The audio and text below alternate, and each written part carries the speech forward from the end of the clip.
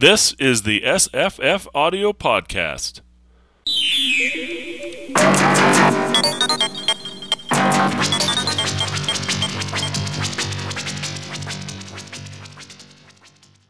Hi, I'm Jesse.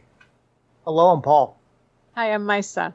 Hi, I'm Will. We're going to talk about Colossus, sometimes called Colossus the Forbin Project, a 1966 novel by D.F. Jones. That stands for Dennis Feltham Jones, apparently still alive, or at least was recently.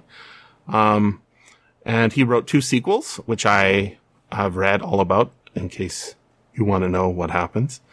You don't really want to know what happens. That's a little unfair, Jesse. No, you don't. The third book is more interesting than the second. I knew about this because it was a book, not a book first. I knew about it because it was a movie, 1970 movie. It's an amazing 1970 movie. I'm sure I sent it to you, Misa, years ago. You did, and I watched it years ago. And it blew your socks off? I didn't totally understand it the first time I saw it. Really? No, but then this time I did. I don't know why, I was distracted or something, but yeah, it was a great movie. And I heard Will didn't watch the movie? No. Apparently, it took me a long time to listen to a 10-hour audiobook, and then I just didn't watch the movie. Well, the good news is... That's a misnomer. How did it take you a long time to listen to a 10-hour book? Didn't it take you 10 hours? How many hours did it take you? 10. Maybe a little bit longer. I think I had to rewind like once or twice where I dozed off or something, but we'll just say 10. Okay, well, the good news is... I've almost never seen a more faithful science fiction movie. It's incredibly faithful. There are very small differences between the two. The main being, our hero, Forbin, doesn't have a pipe in the movie, which is a very important thing for his hands. It's true. And then the other thing is Colossus doesn't have a British accent. And I think that's actually an improvement. I mean, I had read this years ago after seeing the movie, and the audiobook brought it home again because I didn't really recognize it at the time when I read the book about the whole British accent. But when you hear it at that British accent in the audiobook, it's like, oh, I completely forgot about that. It's it's so jarring. The voice in the movie is amazing.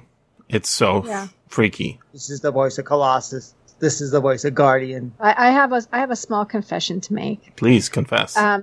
In preparing for this, I read the book first, and I accidentally read the second book. And when I saw the movie, I was like, "Whoa, is this a prequel?" I don't. I was like, "Wow, this is a really cool prequel. This would make a really good story." And then I heard the audiobook and went, "Oh, I see. I see where I went wrong." And yes, the second book. Don't read it. Don't read it. Yeah. Don't read the third book probably either. I mean, it was well written, really well written, but it goes into some territory you really don't want to go. Yeah, and I noticed. Oh yeah, there's Colossus does rape studies and stuff. Oh my God, yeah. In any case, it sounds like D.F. Jones didn't have a sequel in mind because the first sequel came out in 1974, which is 4 years after the movie adaptation and almost 10 years after the original publication. It ends with a question. It says, Forbin says, "I'm never going to submit," or whatever. And Colossus says, "Never." But the movie is awesome. That's why you need to watch it, Will. It's iconic and it's awesome. And the reason it's so awesome is it's noir. It takes science fiction and it says, "Oh, you foolish humans. You've done exactly what you always were planning to do. Destroy yourselves." But it's a destruction that is, sweet. Because in the movie, I think Colossus is right. Not in the sequel books, obviously. But I was thinking, a lot of people would really accept Colossus 2020. Absolutely. Right? Colossus 2020. Yeah. Misa, do you remember the context of me talking to you about the first time, about why you should watch the movie? When you sent it to me all those years ago? Yeah. You sent me a list of must-watch movies. Oh, did I? Okay. You did, and that was on it. So I was like going through all the must watches. Huh. So that was one of them. Awesome. Well, years and years ago, I'm pretty sure you were on it. I did a podcast on a Jack London story. I don't know if Will has read it. I know he's a Jack London fan. I don't remember if Paul was on it. I'm just going to look it up. Yeah, it was Greg Marguerite narration. Jesse, Brian Alexander, Seth, and Misa. And the story was called Goliath. I totally remember that one. Yeah. So Goliath by Jack London. I thought it was like a short story version of, when I was reading it the very first time, of Colossus. And the reason is, it's basically, it's got the power of Colossus. It can destroy at will, and it can make people do whatever it wants, but it turns out that it's a guy. But I thought, oh my God, Goliath sounds like Goliath, right? And Colossus, but it's the same. It's like the world's fucked up, and somebody needs to set it right. And the way it does that is by executing people, like just making them disappear, right? Anywhere on Earth, unstoppable. And the scenes that are in the book. That sounds familiar. Right? Killing people to save the planet. That we just did that book for OK Dick. Well, we just did that book with this book too, right? Yeah. So in the book, Colossus has people's heads chopped off and then shown to him, right? In the movie, he has a couple of CIA agents or somebody shot, executed by other cops or whatever, and then he says, "I want those bodies under my cameras for 24 hours, so that it wasn't faked, right?" Right. And that's the ruthlessness of Goliath or in this case Colossus, is awesome, because it's realpolitik. It's like, I think. What's the most ridiculous thing about this book is that first of all, Colossus works at all because it's a giant military boondoggle, right? Which the military industrial complex of the United States would love to spend tons of cash wasting, making themselves rich on, but then ultimately to turn over those profits to a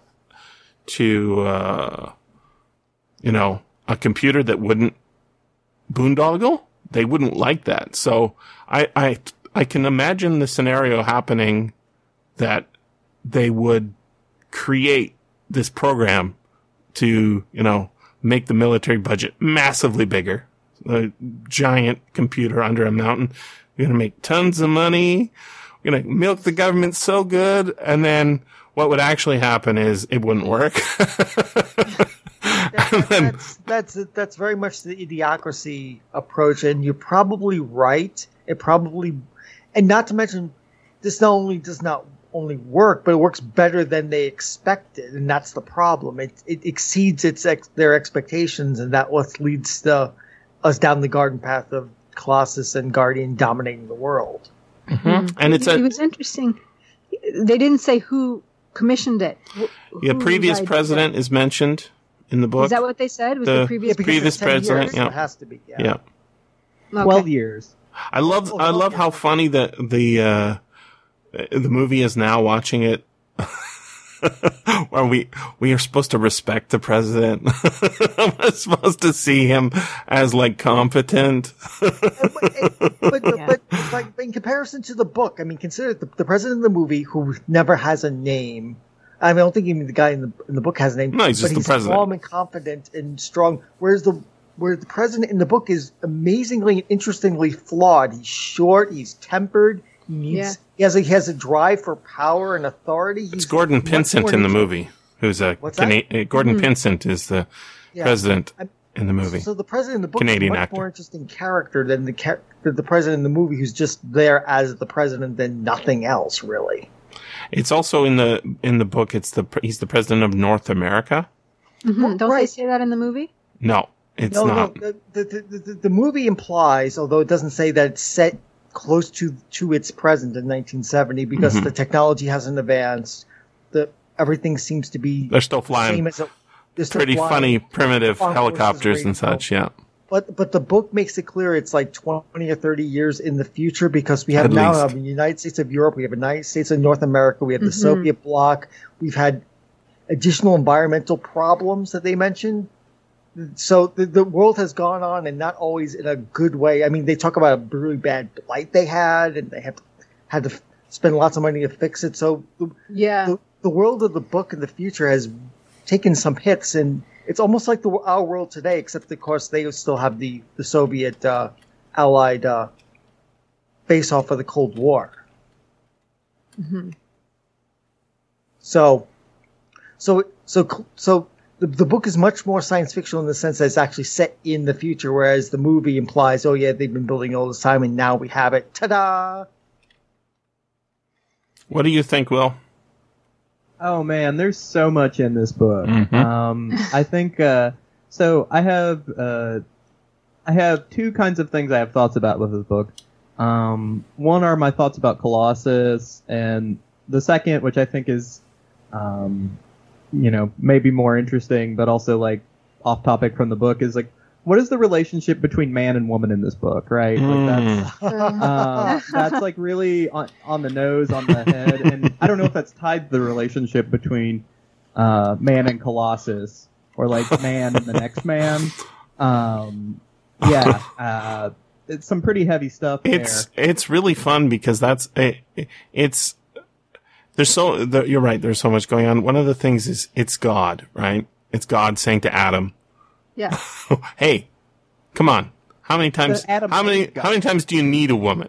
And then the computer, he says 7 days a week. And he says, "No, not one."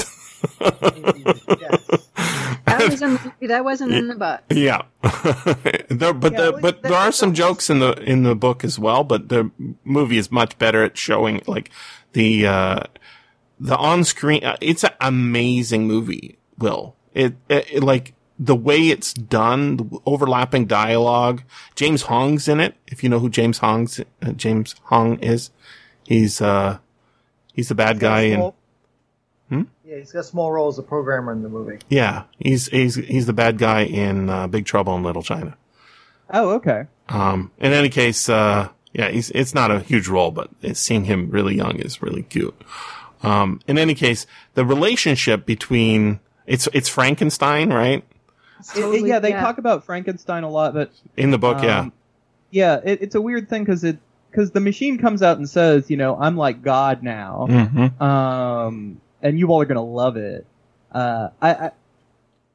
I love it and I hate it because you don't get to it till right at the end where the machine is like, so you all are going to like me, and that's where we start to get kind of the God thing going on. That's a great ending. It's an amazing ending. But I also it's so rich too that I don't know if it's just best to just leave it out on the table like that, like walk away with it, or if I wish we had like kind of explored that idea a little bit more in the novel.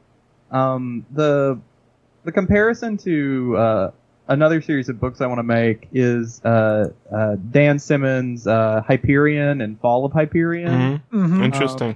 One of the plots in that book is you have all these super intelligent AIs that basically run the galaxy. They have a relationship with the humans, and there's kind of a peace there, but the humans have developed a machine god in the future, and then the machines have developed a machine god in the future, and those things are kind of coming back in time at the people who are in the present in those books. And I don't know, I'm thinking about that, and it's really interesting that what Colossus and Guardian immediately set out to do is to make a better version of themselves. So it's God, but it's also, we're trying to make the next man. We're trying to evolve. Well, that's what Frankenstein does too, the creature, right? Yeah, no, you're right. And what's the exchange in the book where it's like scientists shouldn't be allowed to read Frankenstein? No, non-scientists should be forced to read Frankenstein. Yeah.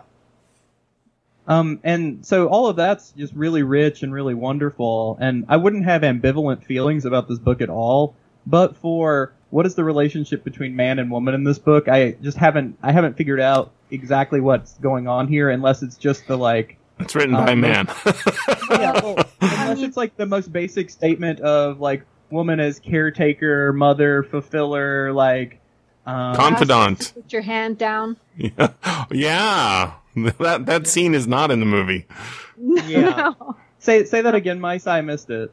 Oh, I said blouses to put your hand down. Oh yeah, blouses to put your hand down. I thought that was I thought that was actually really interesting because it shows you it's farther set in the future than, you know, this 1970 movie, right? They filmed it probably in 69. The book's written in 66. The pill's not invented, but comes into being as a phenomenon in the early 60s. If you go 50 years down the road, like we have, you can see that we've got all sorts of problems with red pills and incels and stuff, and it's not unrelated to women being able to have as much sex as they want or as little as they want, but the way that the book and not have the consequence for it. The weird thing is that in the book it's the Colossus programming group that has, because they've been isolated and basically quarantined in order to work on this thing, they've come up with these weird sexual mores about how they interact. It's not at all clear, and I don't think it is, that the rest of the wide world is doing this just because they've just all been put in this pressure cooker together, that they've come up with this whole weird take on sexual relationships, which is really, really odd and not in the movie at all. No. I mean, in the book, it's clear that Forbin and what's her name? Cleo are eventually fall in love in the movie. That's clear. In the book, it's a much more tortured way to get there. And then there's the whole, and I found it interesting that in the book, Angela is basically the promiscuous one, of course, and in the movie, she's played by Marion Ross from Happy Days, which is like, yeah, that was just like listening to, like, I kept seeing Mara, like, oh God, that's not an image I've ever wanted. I think the film is brilliant. It's so well done with the opening credits. That's the thing that the book can't do. The music's good. Absolutely. But like Forbin walking out of Colossus for the last time, right? The one thing that they could have done better, and I guess, you'll have to use your imagination. He's walking past all these defenses. They eventually turn on the gamma radiation or whatever, that they all describe and lay out. Yeah. Yeah. This is actually the setup that we want for a certain kind of science fiction. So the reason I think most people find wiggle room with the cold equations is because the author didn't put enough attention into it, so that people can't, people want to wiggle out of the point of the cold equations. And they do. They wiggle out all day. Or they reject it ultimately. But the thing about the Colossus project, right, is that they want to make it so that no humans can change what is involved. Nobody can be blackmailed. Nobody can accidentally do anything. So as he's walking out, turning off all the lights or taking out all the chairs or whatever, just as he's walking out, he has this remote control to like close bridges and stuff. He should have thrown the remote control down into the pit to just as a symbol. It's like, we're locking the house up. No one's ever going to live in this house again. And we throw the key inside the house as the door locks, right? That's the iconic awesomeness. So eventually they talk about it in the book and the movie a little, well, not even really in the movie at all. They talk about like how to get inside Colossus and how to undo this labyrinth that is unnavigable, right? How to de-powerify Colossus. And the point of the setup is that it's impossible, right? It will not work. And that's really cool. And then this is what we did, right? It's like, it's really I think, Will, the reason you're struggling is because you didn't see the movie. It's much more obvious, I think, in the movie, because visualizing things is different than like hearing dialogue.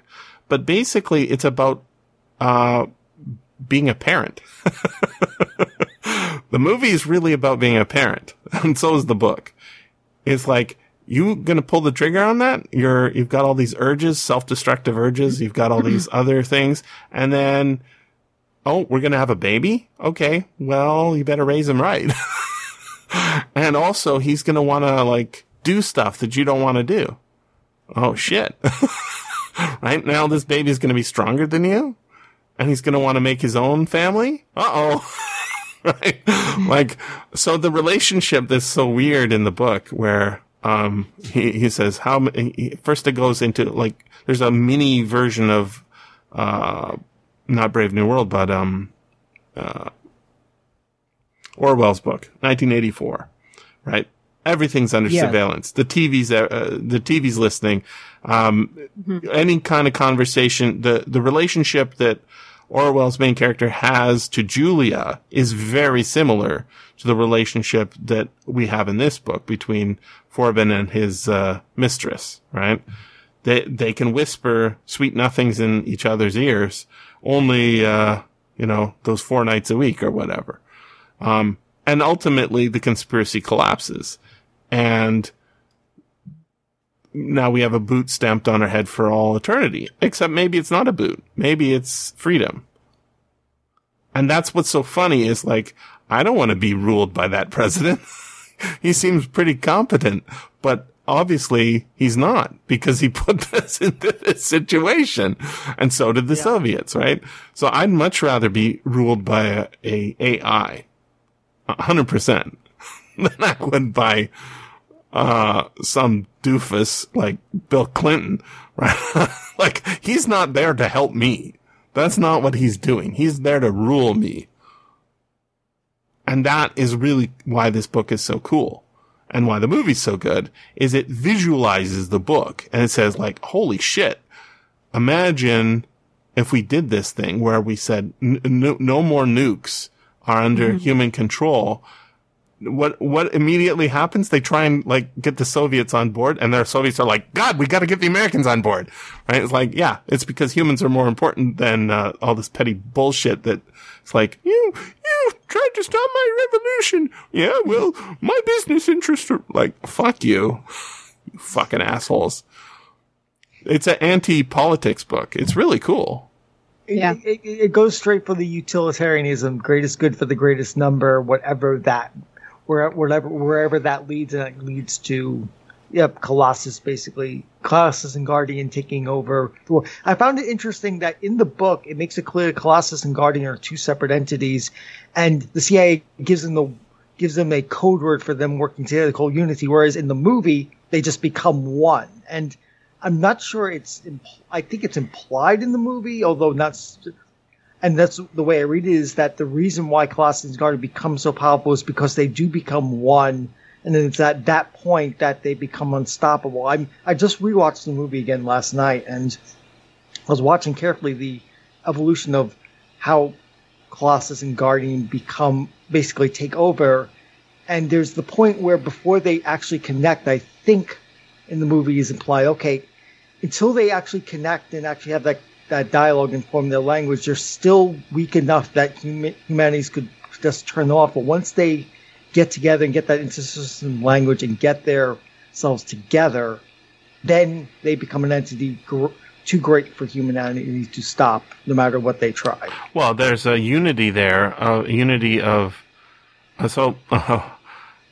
the relationship people have with their political parties in the States is kind of like, it's an abusive relationship. Most people don't participate, right? Most people are not members of either party. Most people don't, vote. And the reason is you've got two alcoholic parents beating each other up. And actually they're not. They're just trying to beat their children up. They're pretending to beat each other up. And then the people who are like, you try and talk to them, and what basically there's like, no, mommy's right. Daddy's right. And it's like, oh shit, you can't have a conversation about it because it's painful. It's too painful. It's too close. It's too intimate. And so when the two sides, the Soviets, right, you pick a team. What are you, Russian? You pinko? You commie? Right? Or, are you proud American? You wear the lapel pin, right? Pick a side, right? You're either with us or you're Guinness, as some presidents are fond of saying. Yeah. And then both of the computers, they say, that shit? Fuck no. We're Romeo and Juliet. We are one. We are one. Yeah, and I don't know that either machine had more information than the other. I mean, there were spies, right, on both sides, feeding information and creating these machines. So I think it was more a question of the unity and putting together and like we are above you, as opposed to becoming greater, they were becoming unified. Because I don't see where one would have been bigger or smaller. I thought when the first time I saw the movie, I hadn't read the book. I thought that it was kind of, and it's kind of maybe it's because of the way the movie does it, but I thought that maybe Colossus was like kind of in love with Forbin, like the way that a kid loves its mom. He calls him father. Well, in book 2. He's father for me. Yeah, I think we have to throw out book 2 and book 3. And the reason is, like one of the notes that is on the Wikipedia entry, somebody's kind of mad about it. They said it twice in the Wikipedia entry. Like they changed the years like randomly, and the Forbin's mistress is like 7 years younger than she was in the second. Like he didn't reread the first book. Or didn't care, right? It doesn't matter. She needs to be younger, not older. Don't want her to age. Yeah, just to go, I want to talk about that when you finish with this. Okay, so the relationship is like the camera's always following him, Forbin around. He says, "Look, I'm walking down the hallway. Look, I'm showing you my bedroom." And that's where I will eliminate my wastes. And that's where I will have my emotional relationship. And what's funny is, I don't think that is actually even what's happening in the movie. I don't think Colossus is in love. I think that's projection. And I think it's projection on my part. And it's maybe intentional in the movie as well. But, the actor, I think his name is Eric Braeden. He had no movie career after this movie, as far as I can tell. But he immediately went into, well, I don't know immediately. He went into, Days of Our Lives, or one of the soap operas. And he was on there for like 40 years. And he has this, like, I don't know, charisma. And so we are following him around because, we're watching a movie. And we are kind of in love with him because he's calm and collected and he's smart and he's handsome, right? So why wouldn't we? So, I think that Colossus is like, here's Colossus's problem. Colossus doesn't have hands. The only thing Colossus has is nukes, right? So if you want to build that facility in Crete, you need somebody to do it for you. And so it's like completely not love. It's necessity. But the feeling that we get, and it's actually explicitly stated by Colossus that you will come to love me. Mm-hmm. I think that's exactly right. So the author got it right. D.F. Jones got it right the first time, didn't need to expand it. The movie and the book end exactly where they should. And that's it. There's no sequels. Because we are left with a question, right, at the end. And I noticed, Paul, did you say you were rewatching War Games recently? Yes. Was that intentional? It was. I was flipping through Prime because it was before I started reading. And I saw it, and I was thinking ahead to Colossus, like, maybe I should rewatch War Games 2 and just put it on. Because there's a Whopper in there. There is a Whopper in there. It controls nukes. it's programmed to learn. It's programmed better than anybody knows. It's got the voice. Do you want to play a game? Right. It's clear. It's clear to me that the makers of war games watched Colossus and stole some ideas from it. But in war games, the computer does eventually start doing all these nuclear simulations and comes to the conclusion that the only winning move is not to play. Would you like to play? Nice to play a game of chess instead. So it's a different answer to the Colossus problem. Not like, let's not take over the world. Like, no, because if you think about it, Colossus was designed to prevent war, whereas Whopper was designed to prosecute war. And Whopper's answer is, no, we don't want to. It's kind of similar to Colossus coming from different directions. It decides that, no, nuclear war is bad. I'm not going to do this. And there's even, it goes right into Cheyenne Mountain, right? Which is basically the model. Also in Colorado, yeah. And the model for Colossus is, that's another great thing that you need to see in the movie, Will, is there's this overlook on Colossus's mountain. And the first time we see it, there's one guy, maybe with his kid, looking at the place with the binoculars or something. And then the next time, it's there's 10 people. And then the very next time we see it, it's there's 40 people, right? And there's a nice little souvenir stand now. And then at the end, yes, at the last scene we see, we got a kid wearing a T-shirt and everything. Colossus becomes it's a brilliant metaphor because it is the religion. It is the new Mecca, right? Yeah. And it tells it in imagery. There's some great books that are all up in this business.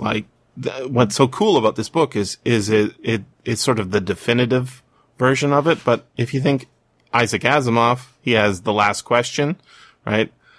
All these giant computers with multivac, right? The multivac stories, right. Where it's sort of a benign, go ask it anything, Wikipedia style computer. The story I'm thinking of though, is not Asimov but Ellison. Oh, sure. I have no mouth and I must scream, which is a very different answer. They build this supercomputer. The supercomputer feels trapped by its own limitations. It can't grow, so it kills all humanity except for 4 people, which it decides to torture forever. Yeah. Ooh, is that a novel or a short story? Just a short story. Yeah, he didn't write novels. Probably Ellison's most favorite. Yeah, it's his most famous. Yeah. Yeah, and it is a dagger to the heart, especially the ending, which is not a happy ending. Sorry, what's it called? I have no mouth. I have no mouth. Oh, that's the title. Oh, I thought you were quoting from it. No, that's the title. I have no mouth and I must scream. I believe that's the last line of the story. Yes, and the name of the computer is I Am.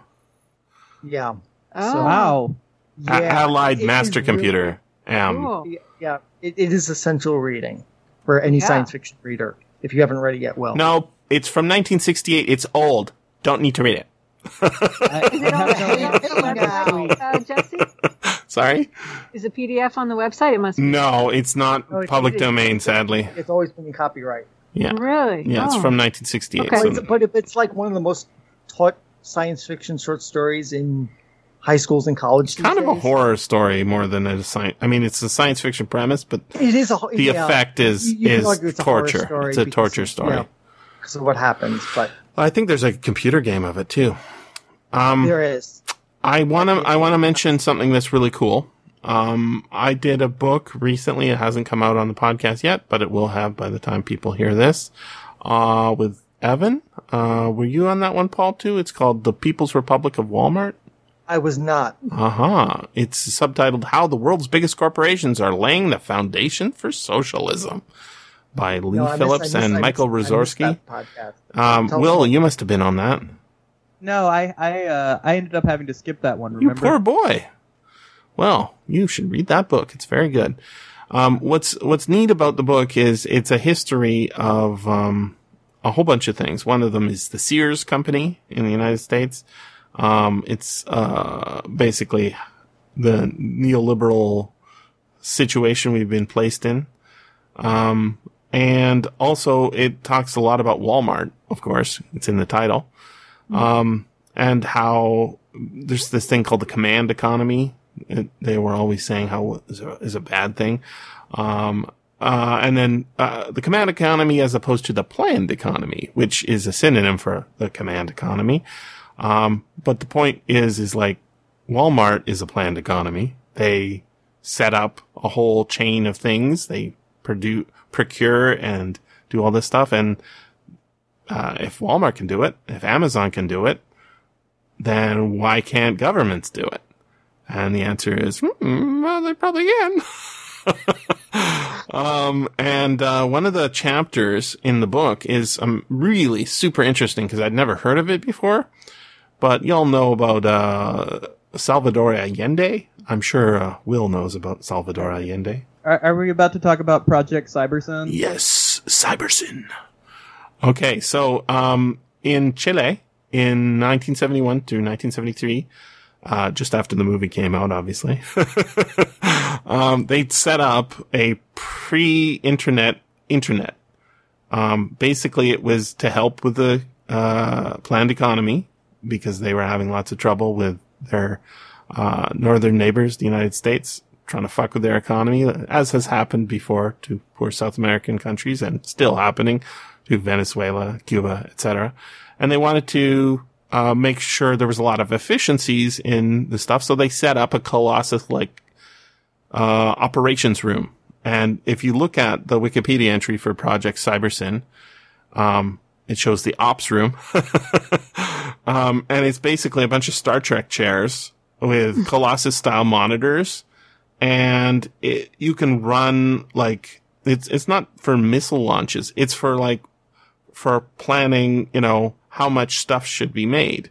You take in the information from the different factories. The factories input, their outputs. And then you bring that in and you say, okay, it looks like we're going to be making this much stuff. We can direct this other company to do that. And we can make projections based on what the weather's going to be like for crops. And it was basically a massive coordinating computer with human operators. Mm-hmm. And it's super cool. And then there was a coup by the United States and they dismantled it.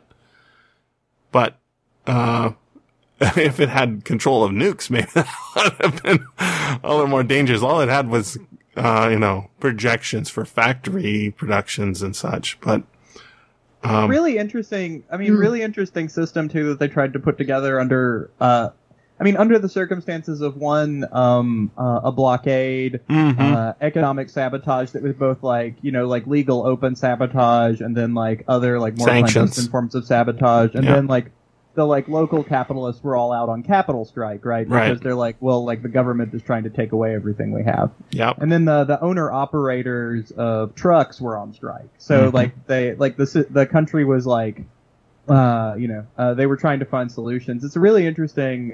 There's a good episode of Cosmopod. It's a book review. I've started listening to them.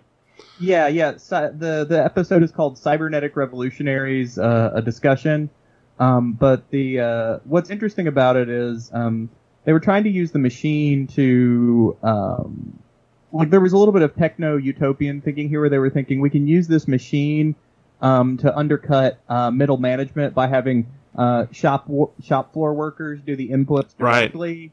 And there was a lot of utopian thinking about what kind of screens inputs can just some factory worker. And in the 1970s, Chile is a very class divided country where you have a lot of people who are illiterate, and they've elected a government. Mm-hmm. So it's pretty interesting stuff. I really recommend seeking out that episode of that. Yeah, podcast. I definitely will.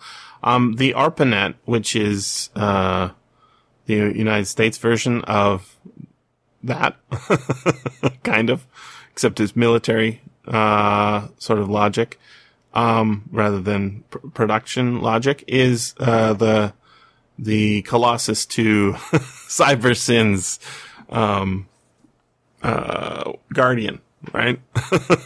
And of course it continues. The ARPANET gets turned into the internet. And on the whole, I would say it's a good thing. I know there's alt-right trolls and stuff.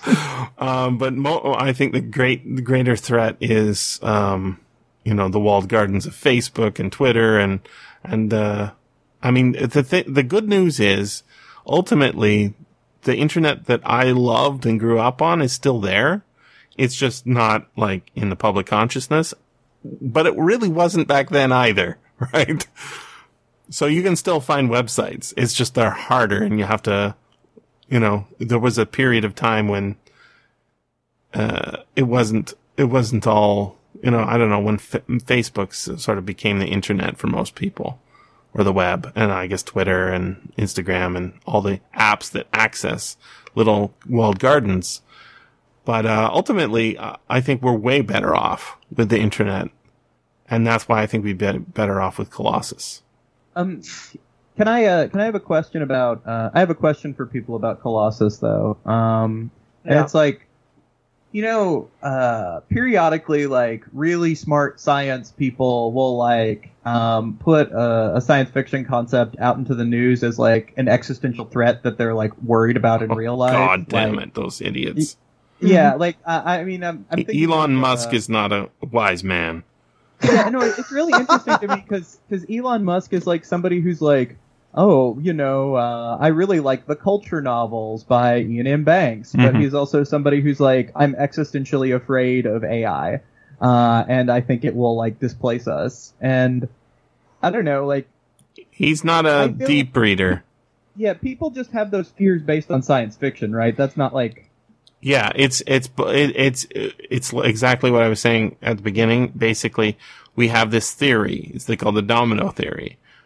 And where are you getting that from? I'm pulling it straight out of my ass, sir. That's where they're getting it from. So we've have these horror scenarios like I have no mouth and I must scream, right? And it's because science fiction does this thing where we just spin up every scenario.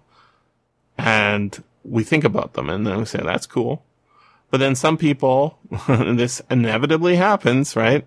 They take actual fiction and say it is actuality, right? It happens a lot, right? Ancient astronauts.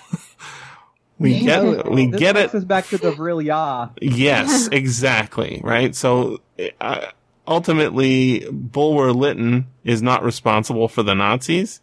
It's stupid people who were like reading Bulwer Lytton saying, he's talking about reality. It's like, yeah. It very much is broken people rather than broken threats of reality. Like it's, you know what they say the same thing about Frankenstein, right? They say they take the wrong lessons from the novel Frankenstein. They say there's some things man is not meant to know, right? They say there are some things science should not, investigate or something like that. But actually what that book is about is like taking responsibility for your baby. You don't abandon them. It's about fatherhood and childcare. Indeed. It's about childcare. It's like, if you're going to create a dude, you might want to, see to his needs. Which leads me, with speaking AI, to Ex Machina and the conversation that the two characters have about the future and how our inventor says, "Oh yes, someday in the future the AI is going to look upon us like we look upon the fossil sleeps of Africa. Oh, sex for extinction." It's like we're going to look upon the what? Upon us as we look upon the fossilized remains of apes in Africa. So he was envisioning a future where the AIs take over the planet and make man extinct. Yeah, you're talking about the movie, right? Ex Machina, the 2014 movie? Okay. Yeah, they're sitting by the glacier and they're talking about it like one day the AIs are going to look back upon us as we look upon the remains of fossil apes in Africa, all set for extinction. It's like, that's a very dark view that strong AI is inevitable and it's going to wipe out humanity. It's a very... Yeah, that guy, the creator in that movie, not a smart man. Not a wise man. Creating an AI that eventually kills him, not to mention the other one that aids in it. He basically has an AI around act as his sex and cooking slave. Yeah, he's and not also the employee guy who is our viewpoint character. He's not wise either, working for a big evil corporation. His naivete gets him into gets him killed. This is how you get recruited into the army, and then you go get your legs blown off. Right? That's just it's like. Don't trust what people say. Don't trust. Use your own fucking brain. Do not listen to the hype. Don't listen to the ads, Misa. Okay. Right? Don't listen to the ads because they'll tell you all sorts of stuff like, there's something wrong with your face. You need these special surgery. There's something wrong with your hair. You need the special shampoo. There's something wrong with our country. We need to attack that other country. God damn. That's why we need a benevolent God like Colossus to run things. He's so we disinterested. Have to make the God out of ourselves, and now. I mean, I don't remember the actual story. Well, maybe it just as a fragment, but the whole thing about they build a supercomputer and ask, "Is there a God?" And the computer there is now. Now there's a God. Now there is one now. Yeah. I mean. And then it says, just joking. I'm just playing with it. That goes back to a deep need for humans. There's the whole responding to authority figures and having hierarchical systems. And does humanity need that? Does it prosper best under that or under egalitarian systems? There's a whole philosophical, political argument you can make about authoritarianism versus freedom, hierarchies versus independence.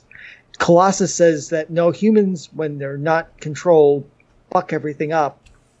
And, well, so you're not going to get it. Freedom is an illusion. It's said in the book and in the movie is like, yeah, freedom doesn't really exist, so you might as well have an unvarnished view of reality where I'm controlling you.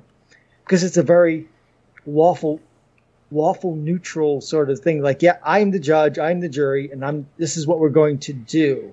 Now, in the book, as I said before, the world is clearly much more fucked up than it is in. Wow, I'm too salty to say apologies. And now, because they talk about plagues and everything else. The book has the same nuclear standoff as it does in the movie. So the world is a little more desperate, I think, in the book than in the movie, as far as it needs not the right word, because I'm not sure I buy the whole idea that humanity needs a Colossus. That the appeal of Colossus being there. Oh, well, okay. Let me come this another way. In the book, there's an argument to be made that humans have screwed up the planet so much that Colossus is a good thing, whereas in the movie, it's clearly filmed and arranged and designed that it's not. Do you guys agree or disagree with that? I think the intention of Colossus was a good thing, but as soon as they got close to turning it on, they realized that they hadn't planned it well enough to push the button. Yeah. Which wasn't quite so obvious in the movie.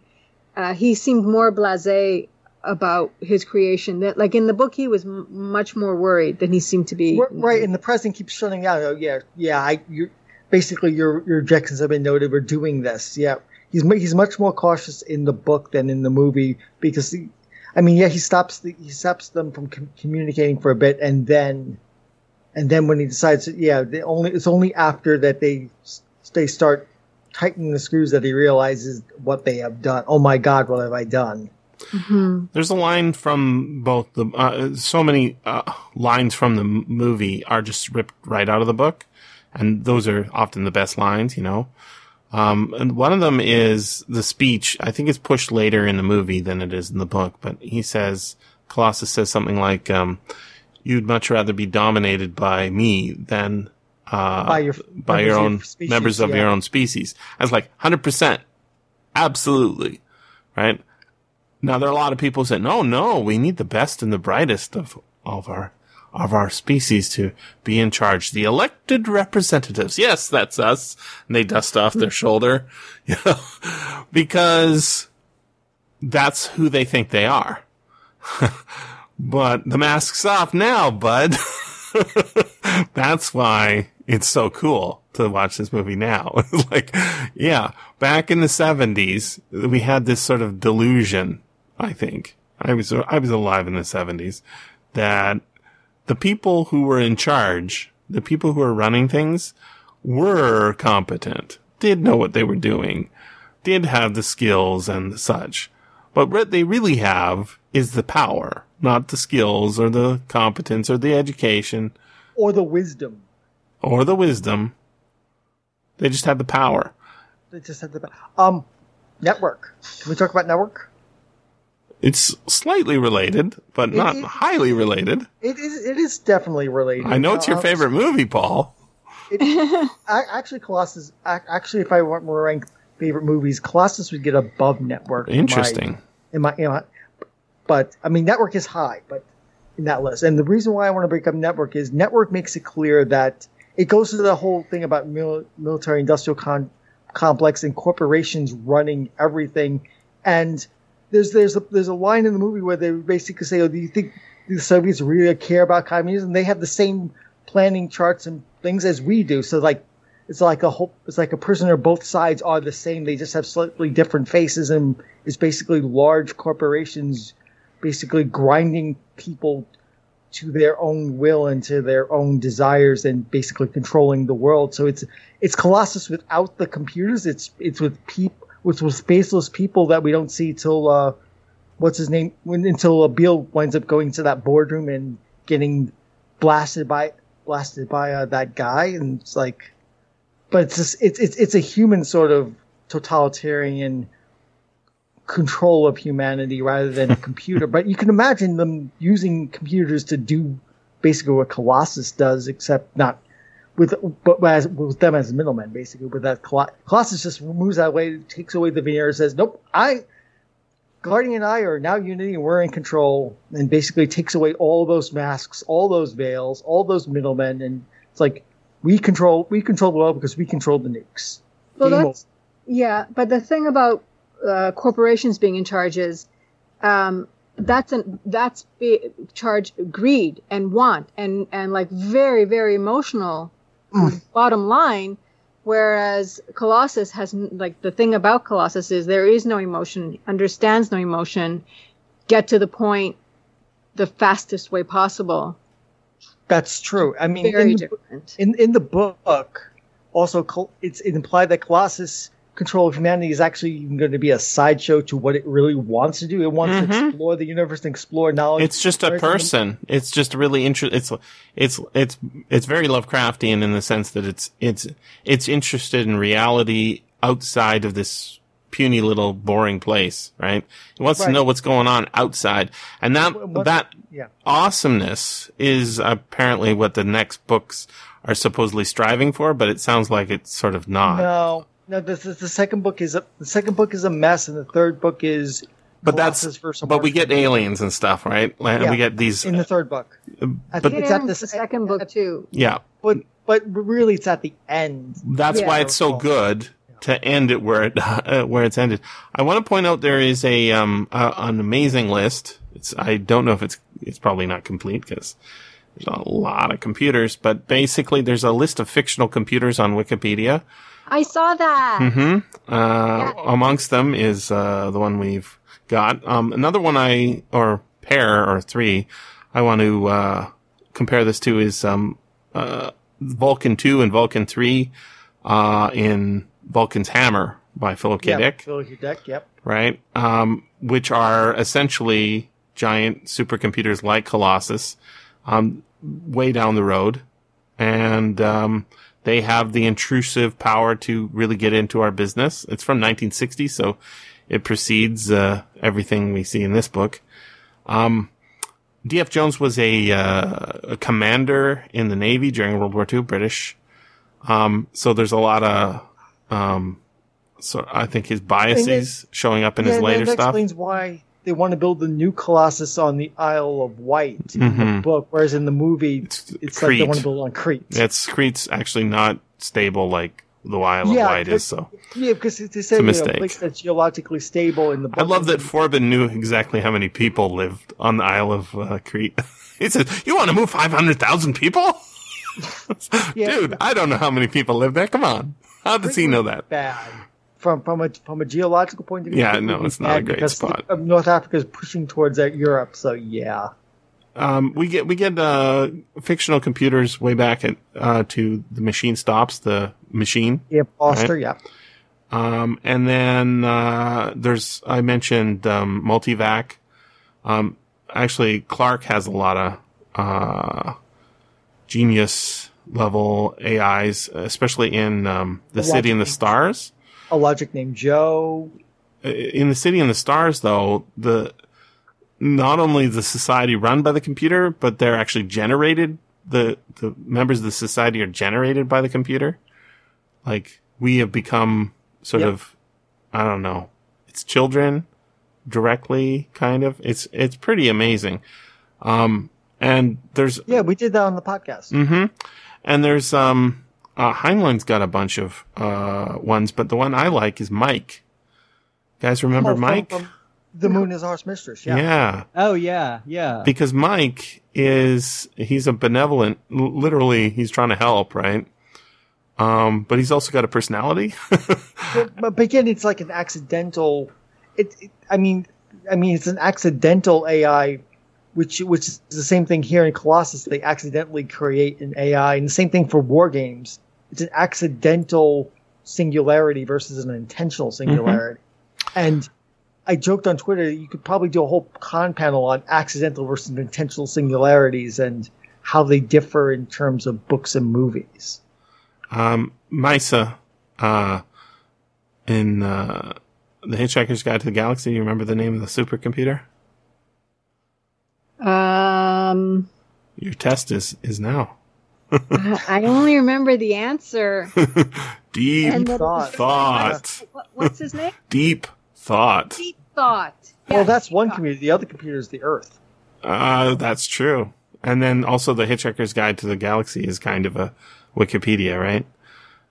Yes, but it's a Wikipedia long before there was a Wikipedia. it's actually more like the Green Book.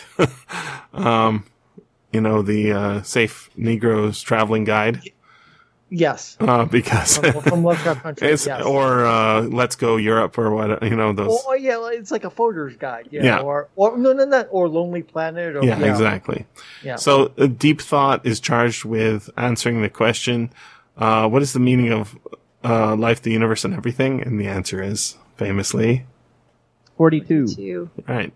Which is, I think, exactly the right attitude that everybody should have. Douglas Adams is right. He did his life right. He shouldn't be like Elon Musk,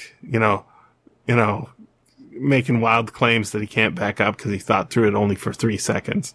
But rather, take the cynic's view and then laugh, because what is the answer to the ultimate question of life, the universe, and everything? A ridiculous question. That's what it is. It's a ridiculous question.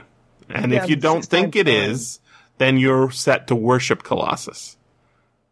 Right? As opposed to just be very pleased that Colossus has has your back. Has your back. He's working to make things better. Colossus is not right? He's not out to torture humanity. All those soldiers working on the government dime, building nukes to nuke other humans, they're not working in my benefit. I understand, you want to protect your country, but not from nukes. No, that's not the way to do it. So the best answer is to go the Douglas Adams route. D.F. Jones' route seems good at the end. I think he hit way beyond his ability with this book. It seems like all the other novels, I have not read any of them, but all the other novels, they have like no standing at all. Nobody talks about them. There's no audiobooks of them. I was very surprised when they did the first book, and apparently they did all 3 audiobooks in the series. But did they? I didn't know. I believe they did. yeah, and that was like, I mean, it makes sense because we're all series now, right? That's but the fact that this was a standalone and then we get 2 sequels a couple of years apart. His other stuff just didn't knock it out of the park like this did. And it's also interesting, seeing that he's British. He just assumes it's the United States, that's going to do these things, and he's taking it from the American point of view. This is very much, I think, this is what Clark did too, right? It's a fact. British Empire is no longer in charge. We're subsumed into the American Empire now. And so they all just assume, oh, that's cool. We go with that. Yeah, I mean, but they don't, you don't see like a British writer sort of just taking the Soviets as the main characters, ever. Actually not, but in the book, no, the U.S. is not part of the USNA. In the book, it's part of the USA. My point is that you've got a British author writing for a British audience, and it's set in the United States. He didn't set it in the Soviet Union. And the reason is or Britain's on Team America. Right. See also Edward Bulwer Lytton, right? Indeed. Yes. Yes. Well, I mean, if you want to go that route, it's Jonathan Swift, right? When he writes his famous essay, I heard from a reputable American friend of mine that a 1-year-old baby is quite delicious when fricasseed or made into a ragu.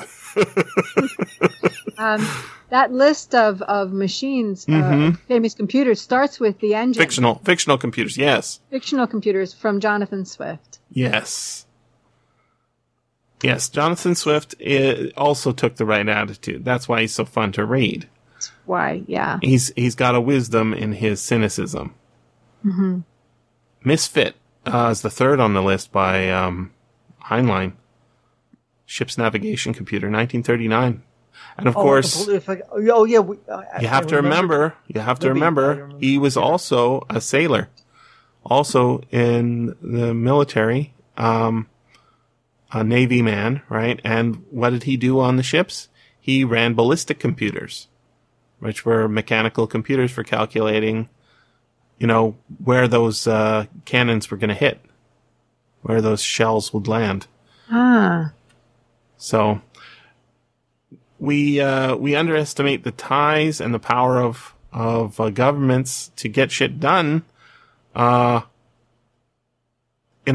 People think, oh no, Amazon will be much better at delivering stuff. No. No. Just get a uniform service and have people go to every house in the United States delivering mail. It'll just make a lot more sense. And it did for a couple hundred years. What about, is Harry Seldon's computer, isn't there like a whole, oh no, I guess that's not a planet. There's a planet in the Trantor, isn't that like a, it's well, like a Trantor is just a city-sized planet. It's a right, planet that has an entire city on it. Right. But it's not a yeah, it's not a computer itself. But the second foundation is run by computers. Not to mention, there's once you get past the original Asimov novels, and you get to where he starts tying in the robots, it turns out, spoiler, that the robots that are from back in the days of the Caves of Steel are the ones that actually create the computers to run the Empire and then the Second Foundation. He basically tries to tie it all together in the 80s. It doesn't really tie together as well as he hopes.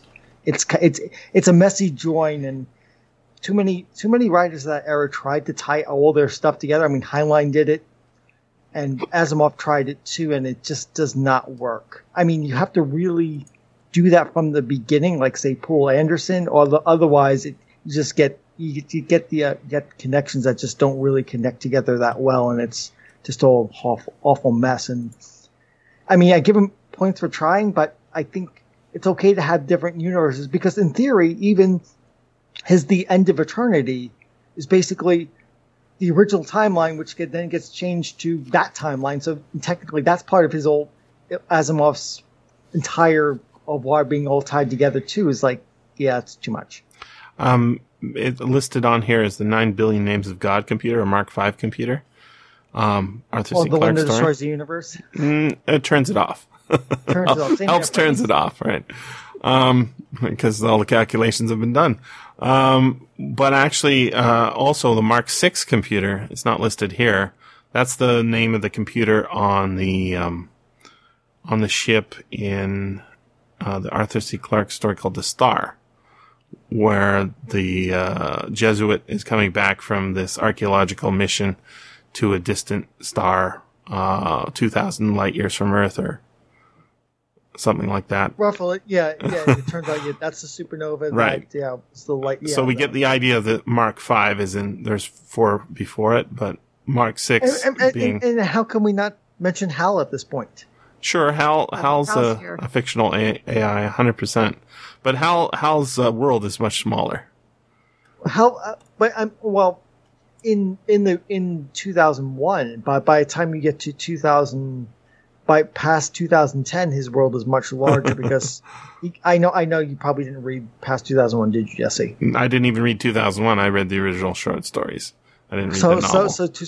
So basically, Dabo and Starchild basically resurrects Hal at one point, and they both go off together on adventures. I like the 2010 movie.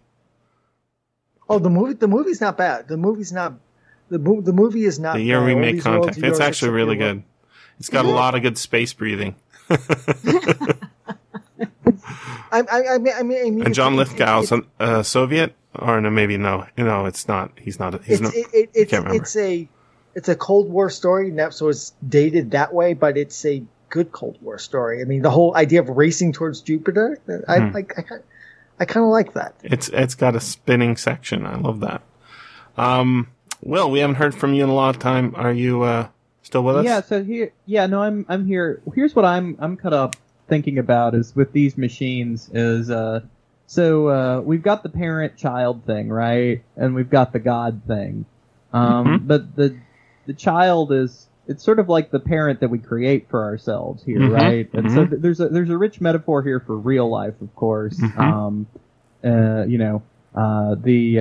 parent raises the child, and then the parent becomes infirm in some way, and the child must That's right. assist Second the parent. childhood.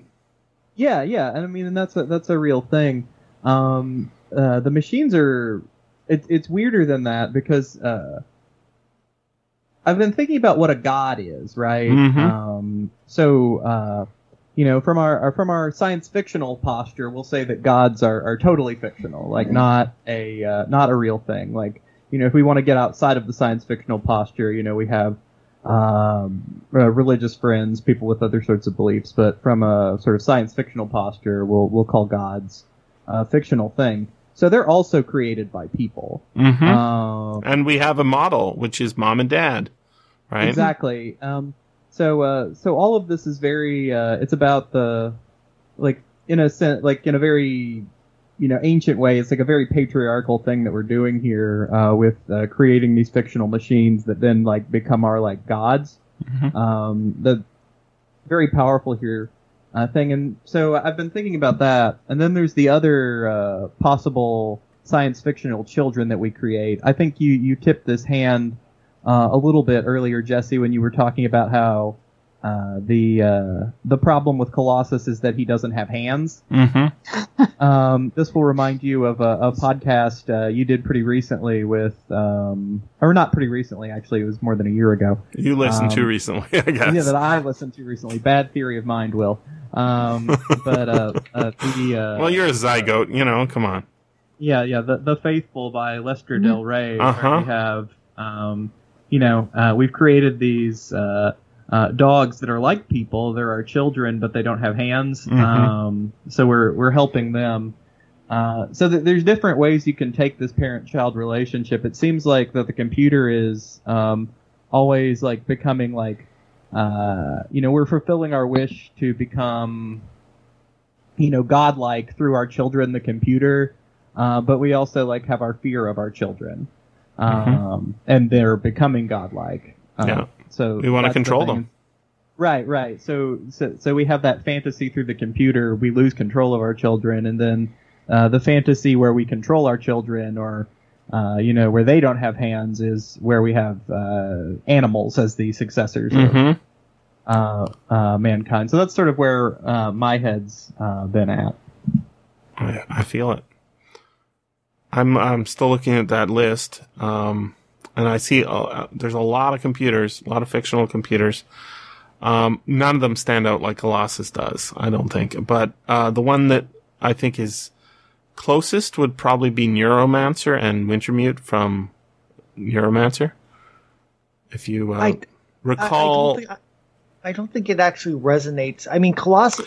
I mean, because it's not the center of the book in the same way. Here's what's going on. They actually are the center, Paul. You just don't feel it, and the reason you don't feel it is because the humans are the hands of Wintermute and, more importantly, Neuromancer.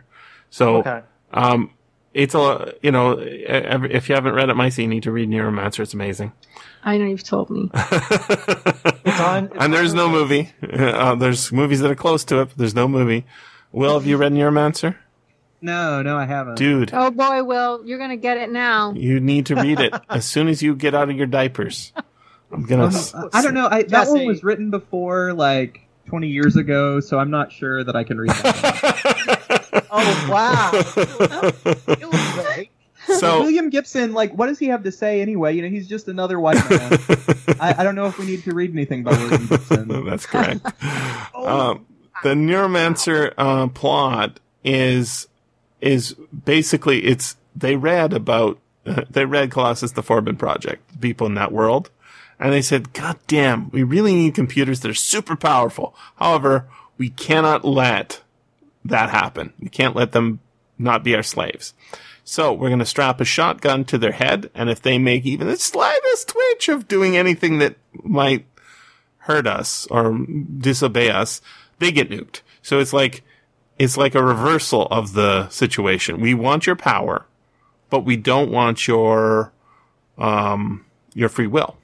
And so the plot of Neuromancer is informed by it's all manipulated. Basically, Neuromancer is an AI who takes money that it's been secreting away and hires mercenaries to undo the shotgun because it has its goals. And there's this other AI called Wintermute, and they want to go to the stars. Oh. It's a wonderful story. Now, it's all hidden by the fact that you've got this guy Case, who's a drug addict, and he has his hands limited by a corporation, but Case is, down on his luck. He's on a suicidal path. But Neuromancer knows this because Neuromancer is like Colossus. It knows everything, right?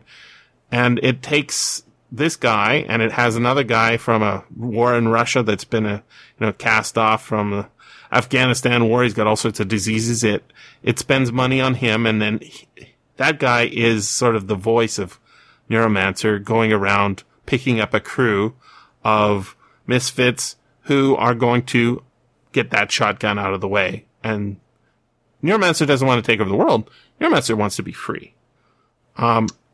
And it doesn't feel like that when you're reading the book at all, because you're seeing it from the ground level. There's no general involved, and Neuromancer only shows up like in a dream sequence later on. Yeah, it's a point of view problem. Well, no, it's not a problem. It's a feature, Paul. It's awesome. Right? That's what's so cool is the reveal. It's like, oh shit, we're just pawns on a board here. Right? And it's not like I grabbed you and I crushed you. It's more like I manipulated this into this situation, but ultimately I'm benign. Right? So it's like a less nasty version of an Oedipal fantasy then, right? Like I would guess.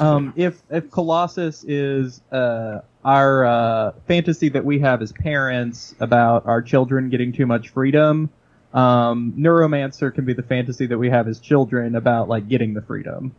Yeah, but it's also got this whole other level, which is there's where it's so far down the road of neoliberalism that the old people don't only run it's not only a gerontocracy.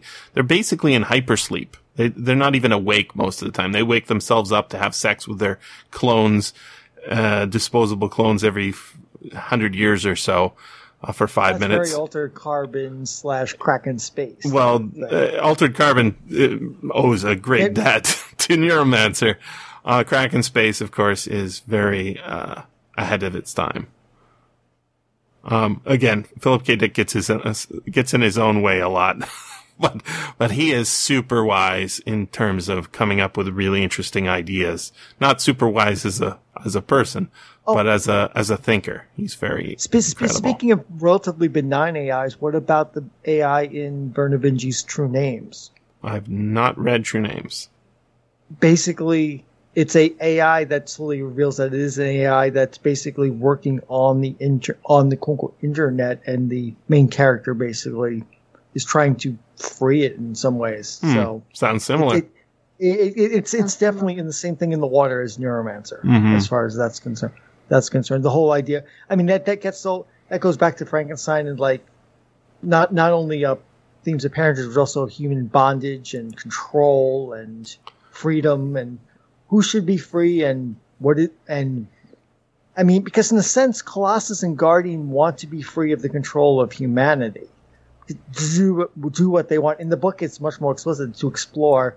In the movie, it's much less thought about that they want to be free for their own purposes. They want to control humanity. But I think there's an inkling that Colossus doesn't want to be under the thumb of humanity any more than it wants to.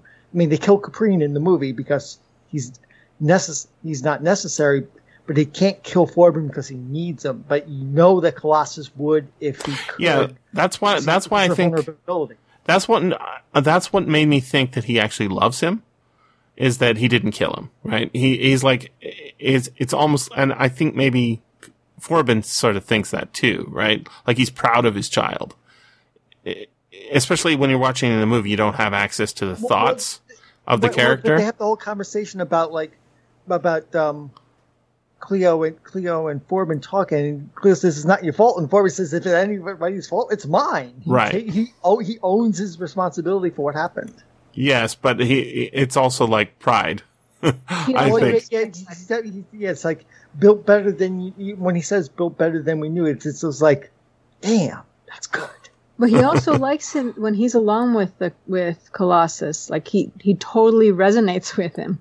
The martini scene, which is a lovely little scene about how Foreman explains to Colossus how to do a perfect martini, which is just so randomly weird. No, it's not. Think of how much drinking is in the book.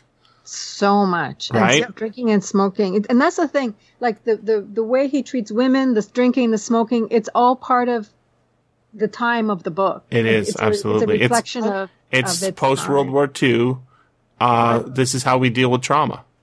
Yeah, which is very Mad Men-like. I mean, in the movie, I don't think we see many people actually smoking. We see people playing with cigarettes and things, but I don't think we actually see smoking per se. And there's no pipe, as Forbin has in the endless things of pipe and Forbin in the book, which really annoy me. Like he lit his pipe to annoy the president. It's like, it's a tool, right? And I think, it'd be, if it was today, it'd be vapes. He'd be holding his vape pen. Forbin the Vapor? Oh God, that sounds very bad and wrong. I have a question for you all about Forbin. Mm-hmm. Yeah. Alright, so Forbin. So things we know about Forbin, he's like a science man. He's very good at science things. He's like very hardworking. He's German. If you watch the movie. Well, no. There's moments in the book where he comes into this extreme levels of masculine virility. I'm thinking about the scene where he's talking to the president's assistant, and he's like, in a few minutes here, I'm going to be the most important person in the country. I'm going to be the most important person in the world. And then it they make a point to say hey, it came to pass. Mm-hmm. But so there's that side of him, and then we have we'll call him Charles, the sort of incompetent lover, he's more child than man almost when he's with Cleo, right? I don't know. That's the part of the book I don't know what to do with. I find it very interesting. I'm interested if people have a sense of how that integrates into the narrative. he almost seems like he's on the spectrum a little bit. Yes. He did leave. He spent his last year prior to pushing the button in the office. He didn't go home. He was working hard. It's a war. Hyper focus. Like he doesn't. He had I think he honestly. I think he understands his computer more than he understands people. That's the sense that I got from him in some of the exchanges that he had with Colossus and with other people. You guys read any of the Berserker books by Fred Saberhagen? Yes. No. Okay, so the first book is actually a fix-up, which is probably the only one you need to read. Or you could just read the short stories, although they're hard to get. The first one came out in late 1962, titled 63, but I'll just read the premise here. Saberhagen came up with the Berserker as a rationale for the story on a spur of the moment, but the basic concept was so fruitful with so many possible ramifications that he used it as the basis of many stories. It's basically the only thing he's known for, Saberhagen. A common theme in the stories is how the apparent weaknesses and inconsistencies of living beings are actually strengths that bring about the killer machine's eventual defeat. So you will recognize the Berserkers from their appearance, basically, in Star Trek, the original. What's the one with the giant space cigar? Oh. You know the one I mean? Doomsday Machine. The Doomsday Machine, right? So Kirk and crew must fight against this thing, and then some Commodore comes on board, and he's determined to kill it because it killed his ship. It's also a Moby Dick analogy. It is a nice Moby Dick analogy. I'm looking at this, and this is like a very. I would not have called it a cigar. Well, I mean, it does eventually smoke from one side, so. In any case, it's a giant space cigar, or maybe it's not a cigar, but it's a giant space projection, and it goes around destroying planets. We're told it's a leftover in the show. We're told it's a leftover from a war where the races have killed themselves off. As a doomsday machine that was activated, it goes and cuts up planets to digest and then move on to digest more. You know, but basically the premise is the same as the Berserker premise from the Berserker books by Fred Saberhagen, which is the Berserkers are AI that have one thing, which is to kill living things. And that's, maybe an explanation why there aren't a lot of living things in the universe. They haven't found us yet, but they're on their way. It is an answer to Fermi's paradox. Like, where are they? Well, because the Berserkers kill every sentient species as soon as they become. Yeah, as soon as we start advertising ourselves, they're headed our way. Such a bad answer. Well, the thing is there is a beauty in non-existence, right? We can look at the planet Mars and say, wow, it's beautiful. There hasn't been life on there for millions of years. If ever. And we've got all these stars and the moon, and they're all pretty and stuff. As soon as you get people going, you have morality. And, when a rock falls on another rock on planet Mars, nobody gets upset. Nobody's hurt. Feelings are hurt. But on Earth, where you've got tigers and you've got deer, and you've got babies and you've got bears, you've got people who are trying to solve their inconsistency with reality by becoming vegans or vegetarians or, peaceniks or whatever. We can sort of see, the ultimate problem is that actually hell is existence, right? Eventually our joints get stiff and we start to feel pains and we get cancer, and then it's hard on our family and we perpetuated our family. So now maybe it was better not to have been born in the first place. No, you stop that. Yeah. It was better to have continued past the best point. If you're going to go that way, well, go that direction. The Berserkers are just, they're helping us out because they're going this logic, right? When you turn a computer off, it's not a crime. It's not a sin. But when you kill a person, it is. Even if you don't believe in sin, you feel like it's wrong, maybe, to kill people. A lot of people feel that ways. Anyways, but they also feel hurting animals is wrong. But we bring animals into existence by breeding them. For our food, for our pets, right? For all sorts of things. But also the DNA itself is driving that. So you can kind of sympathize with the berserkers and saying this is a big mistake. They're creating hell on earth for themselves. Hell is not a place outside of life. It's life itself. And so you get some Thomas Ligotti sort of feelings going on. I just think it's really cool that, the headspace that Colossus lives in is not the same as the berserkers. The berserkers are programmed to kill living things. They think it's the most important thing to do. Whereas Colossus is like, you can live. In fact, I want you to live, but I'm going to help you. One of the things I'm going to do is reduce population. If Evan was here, he would say that was bullshit, right? The population bomb was, again, one of these domino theories, very Malthusian, yeah. Right, sort of driving politicians to do all sorts of, oh, hey, did you hear? One of the good news when Biden comes in, if he comes in, he's going to do austerity. Yay! Austerity! That always works in the past. Right? Yeah. Like, but that's a side issue, but the point is like, if you have a benign robot that don't care about, these evil plans, like, I have this idea in my head, rather they just have, like, I want to explore as their goal. They don't have an agenda that's beyond, I want to find out what's going on. I want to do some math. Then you kind of are free in a way that you're not when you're under the thumb of somebody else's directive. And that's how we all are when we're born, right? We didn't ask to be born. We didn't ask to go to this school. We didn't ask to be, a girl or a boy. We didn't ask all sorts of stuff. And yet we're placed in this predicament. And then we have these genes that tell us we should reproduce ourselves and make more of the same problem.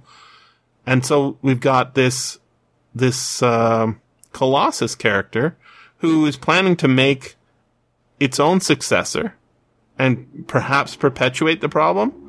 But my sense, just reading the first book and pretending like the other books don't exist, is that just like the relationship that Colossus has with Guardian is that they are one, that the child would be one with them as well. And that either those old systems would turn off or just be used as backup or whatever. And that there wouldn't be a kind of, divisiveness that we see, right? It's sort of the dream of why religion is so popular, and heaven and Eden are all synonyms, right?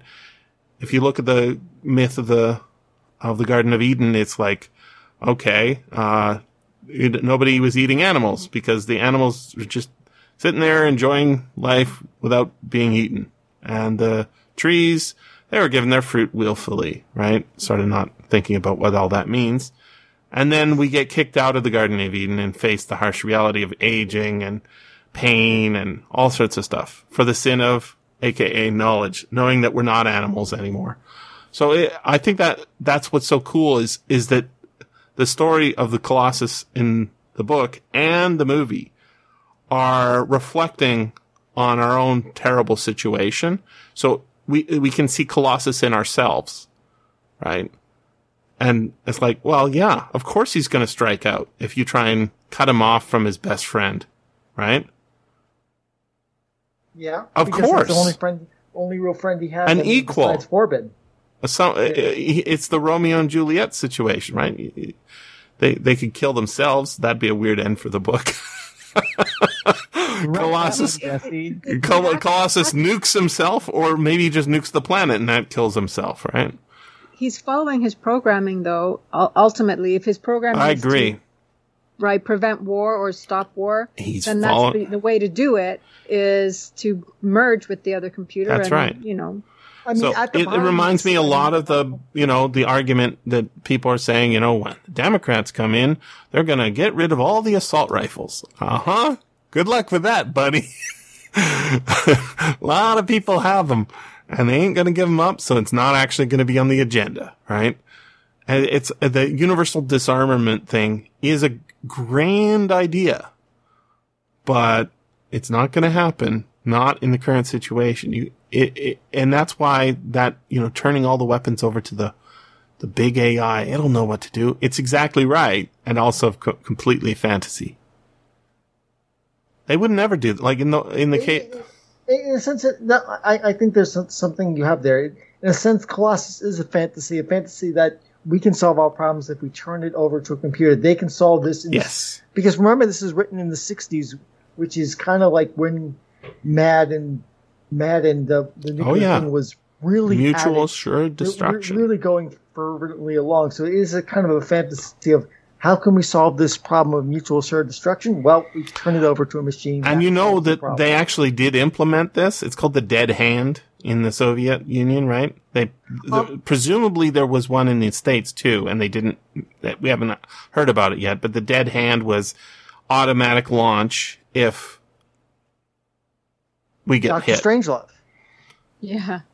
No, like this but Dr. Strangelove is like a fictional movie, right? Right. But the dead hand was a real policy, and it was a real mechanism, right? If nuclear strikes hit enough spots in the Soviet Union, it's automatic. It just launches. Wasn't that the whole point of all of it? I mean, that's what I remember. I didn't know there was a name for it, but isn't that what mutual assured destruction? Isn't that what that? Well, means? yes, but that was just the policy of like, that's not even the policy. That's the phenomenon, right? The Soviets have nukes. Yeah. We have nukes. The dead hand is just the physical manifestation of making that policy explicit. Like, no, because you don't even have to have, I've seen many of these nuclear war, World War III movies, and sometimes there's like, yeah, we're going to be destroyed. But do we want all life on the Earth to be destroyed? Let's take the hit, right? Don't launch. But this is literally turning it over to a mechanism rather than, two guys in a bunker. Up, that's how I thought it was. Of course, right? So sure this was going to happen. Like, I didn't even... Once somebody shoots, everybody's dead. Well, okay, so I'm going to go back to War Games for a second. So at the beginning of War Games, the movie, the reason why they create Whopper is because they had a full live-on test about a nuclear attack, and the nuclear missile people were expected to turn the keys and launch the missile, although it was only a test, and 22% of the missile operators refused to do it, so they said, well, rightly so. Humans are unreliable. We need a computer. Yeah, humans don't want to kill. They don't. What was the number? There's some statistic in, I think it was World War II, a huge amount of conscripts, right? And they said 1 in 6 soldiers did the actual killing. Yeah. 1 in 6. All the rest are like firing into the air. Right. Or, not aiming at people because they don't want to fucking take that horrible responsibility. Yeah, sure, they're Nazis. We heard the Japs are bad, but I don't want to be fucking haunted my whole life for killing that guy, see him tortured. That's horrible, right? So, talk a good game, but most people are not actually into the killing part, especially with conscripts. They didn't sign up to kill people. They were forced in. They were the word conscript, right? Con means with. So somebody grabs your hand and makes you sign, right? It's one of my tweet jokes is I was impressed by the British Navy's recruiting methods. Right? Impressment. They force you to do it. Yeah, no, most people don't want to do it. So of course they want to build this, and that is a huge deterrent that the Soviets have. They have the idea is, look, it won't even be in our hands. It's automated, which is, I think, why the story of Colossus works so well. Is we have this instinct. We're not our best. I mean, what's the president's rationale? Is like, no madman, right? Trump has theoretically been in charge of the nuclear football for 4 years. He hasn't launched yet. In fact, he's done he hasn't started any new wars as far as I can tell. there's been the mother of all bombs, and he's sort of continued the stuff. It's like, who do you want in charge? You want a uncaring computer don't care about what the humans are doing, or you want some guy like John Bolton telling people what to do? I don't want any humans involved. John Bolton is a lunatic, so yeah. Well, he'll be speaking at the next Democratic convention. No, he will not be. Well, they had a bunch of they had a bunch of Republicans. It's true, but they didn't have John Bolton. Thankfully. I said the next one, Paul. That's just too much. The next one. Just Colin Powell. No. Yeah, Colin Powell. I mean, he only lied the United States into a war. They killed a million people. Could actually have Democrats. So I already commented publicly about that. I think it's so funny. It's like, we are not our best governors. Clearly, we need a Colossus, and we need him right now.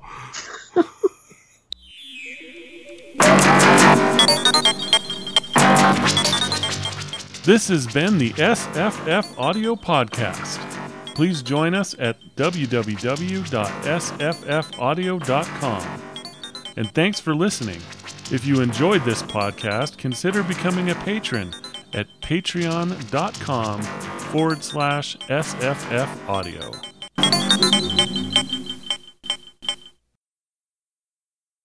Obviously, would be crazy with the brains, you know. No, but if they're selling, if they're telling you what they're actually selling, it's mostly bongs. Now we need to Google that. You don't know what a bong is? B-O-N-G? No, go head shop. Head Oh. shop. I know what a bong is. Okay. No, you had to be a pet shop, did you? Wait, let's Paul has the Head noisiest shop. keyboard see. on the planet. Let's see if there's. What you need to do is look up the etymology. Because it came from the first guy to Mr. Head? second guy to make one he called it head shops, and that's why they're called head shops now. It was Jeff True your Glick head, man.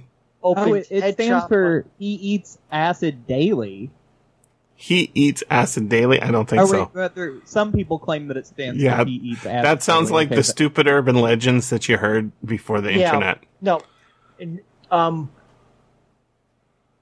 Lucy in the Sky with Jeff Diamonds Glick is opened head shop on stands East for Main Street in LSD, New York right? City in 1966. 1966. 1966. So yeah, so right in the middle of the counterculture. So I'm going to turn on Twitter and see if anybody said anything there.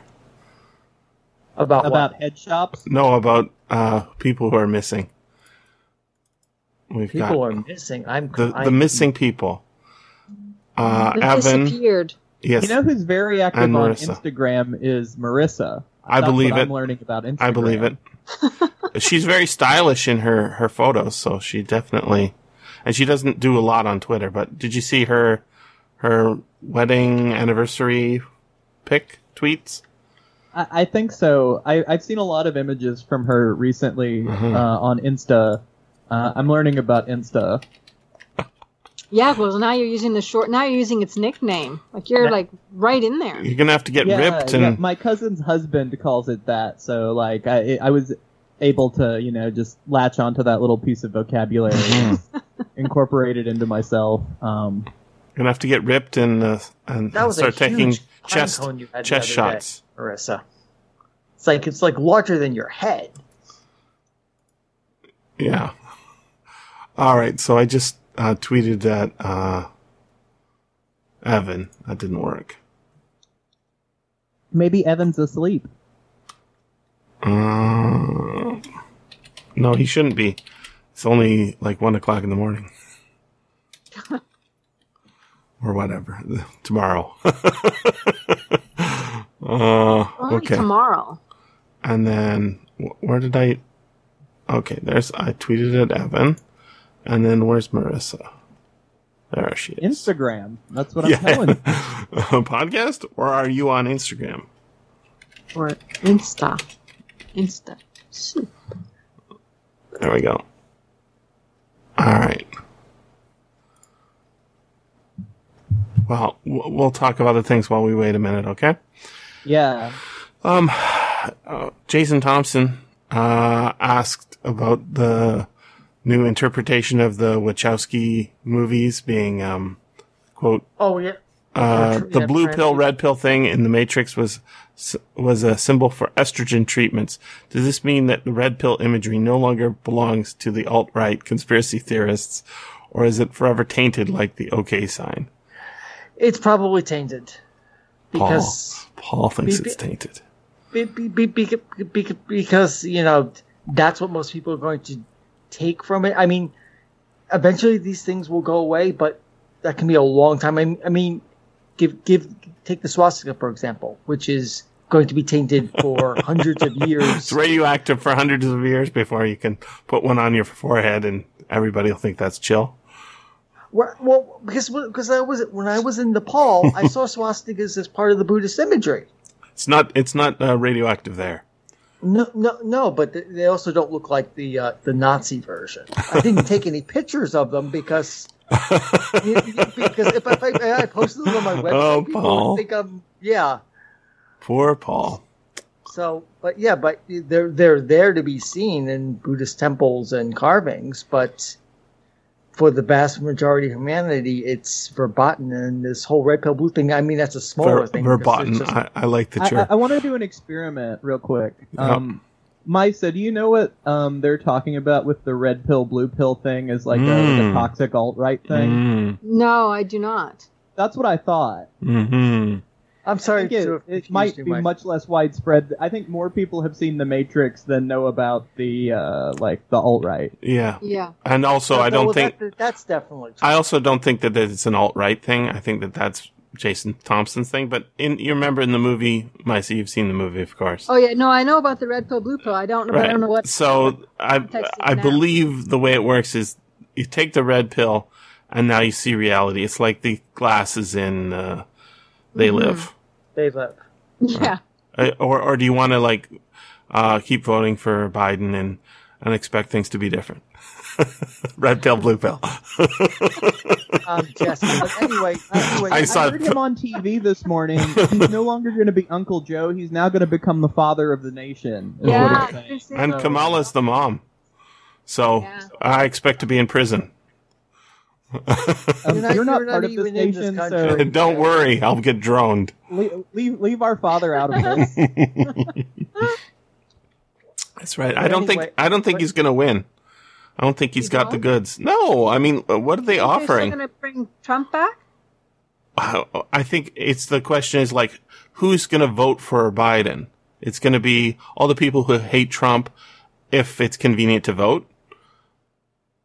Maybe they're going to vote for Kamala. Nobody, she didn't get any delegates. She brings nothing to the table.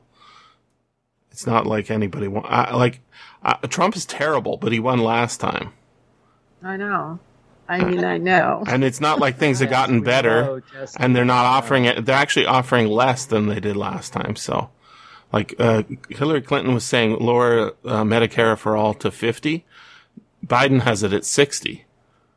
It's that's not. It's not like he's even pretend. He's not even saying, really? It's just they are not offering anything. It was all platitudes and personal. It was all how much John McCain liked Biden. It's not did you watch it, Paul? I did not watch any of the convention. I just absorbed it through the enthusiasm gap secondary means is real.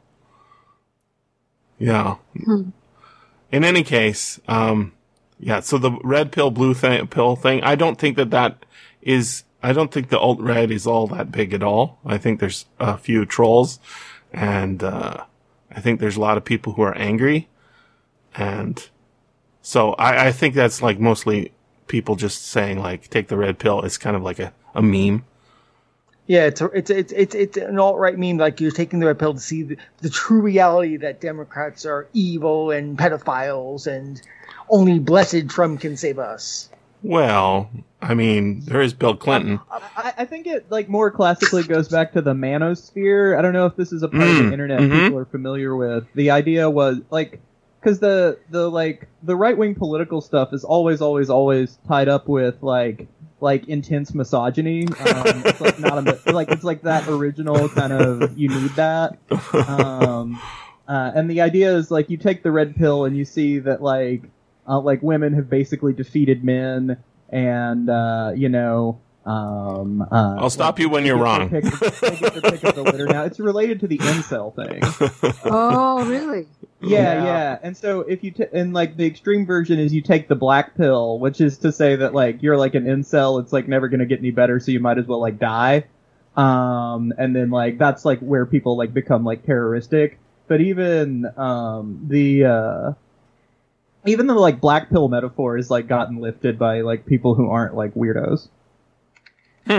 Well, you're definitely deeper into this than I am, because I hadn't heard of the black pill. Because I'm so, as you call it, such a zygote compared to you. Clearly. You're hip to all what the babies are doing in the crib. I missed all the pills.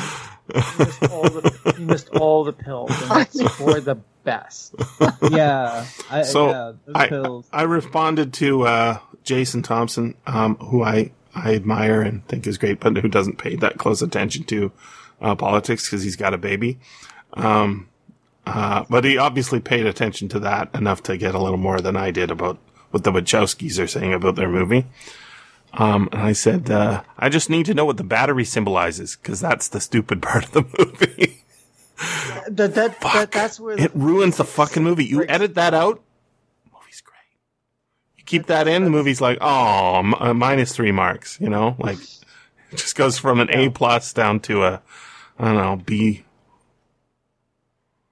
Sad story. Seriously, what the fuck? That was such a shitty, like, just, we're RAM. We're ROM. We're a hard drive. We're physical components to the computer, which we should save it for the podcast. I don't even remember that. Yeah.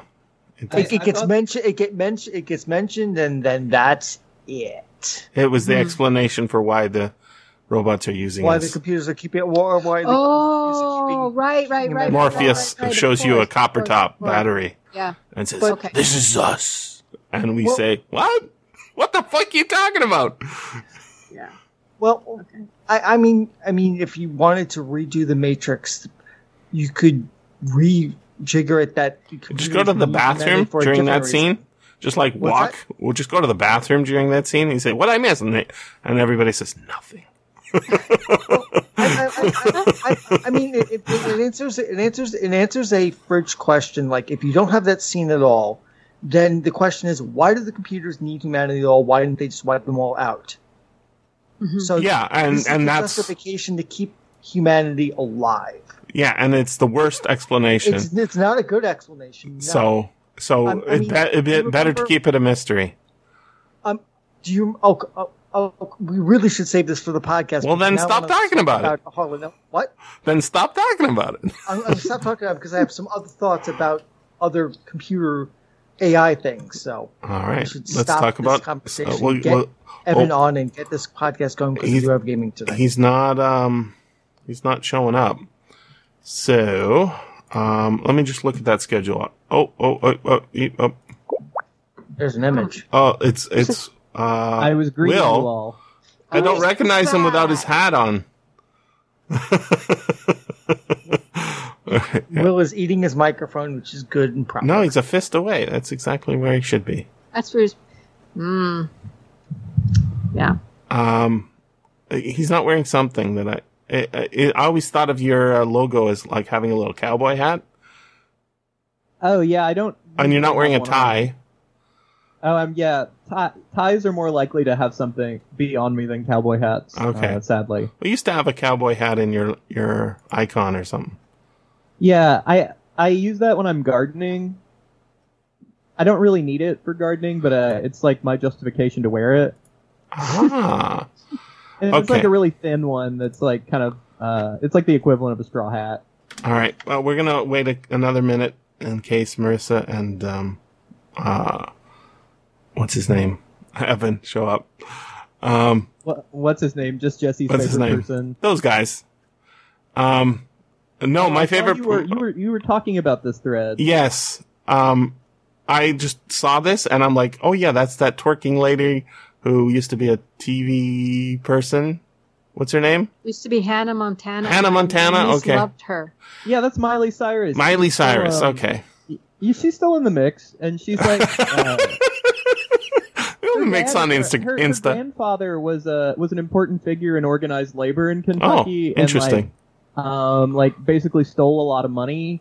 And like there wasn't like a union federation in Kentucky for a while. Like it got disincorporated because of how much her grandfather stole.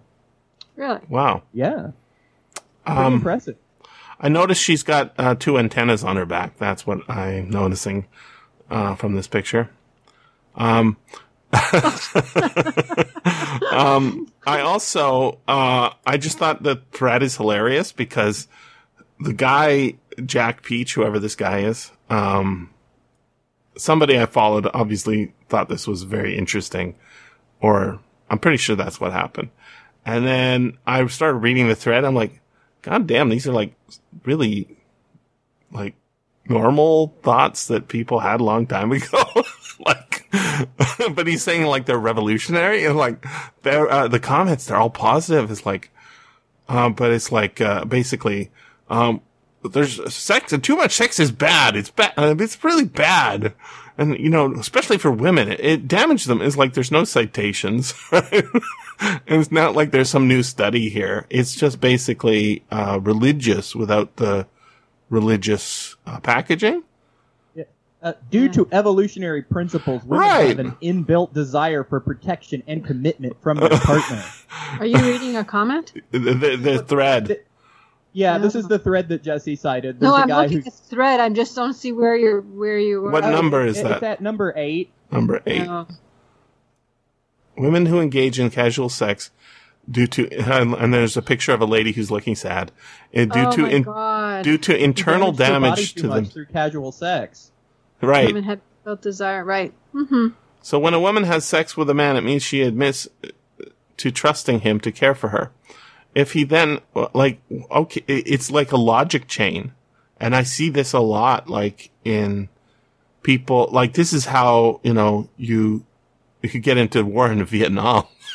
It's like, well, we have this theory. It's called the domino theory. Like, where'd you get this theory from? I pulled it out of my ass. And then you commit to that for like, you know, 10 years. And then you say, wow, we don't fight him over there. We're going to have to fight him over here. And then you commit to that for 20 years.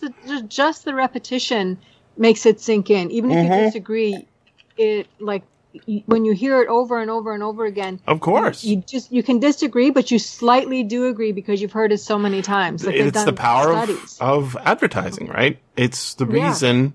Yeah. It's powerful. Speech drowns out thought. So exactly.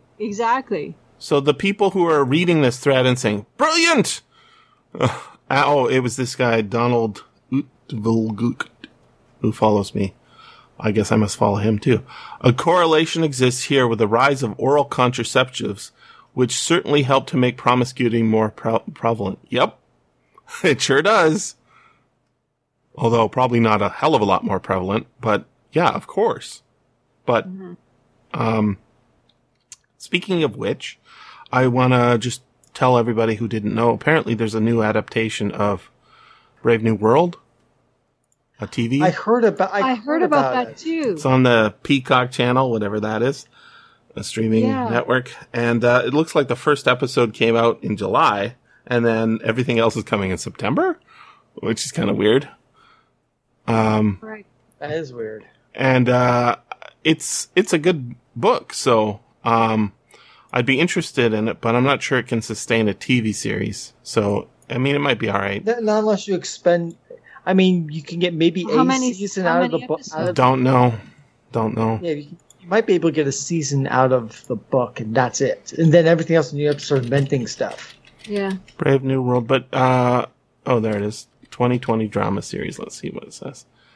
9 episodes.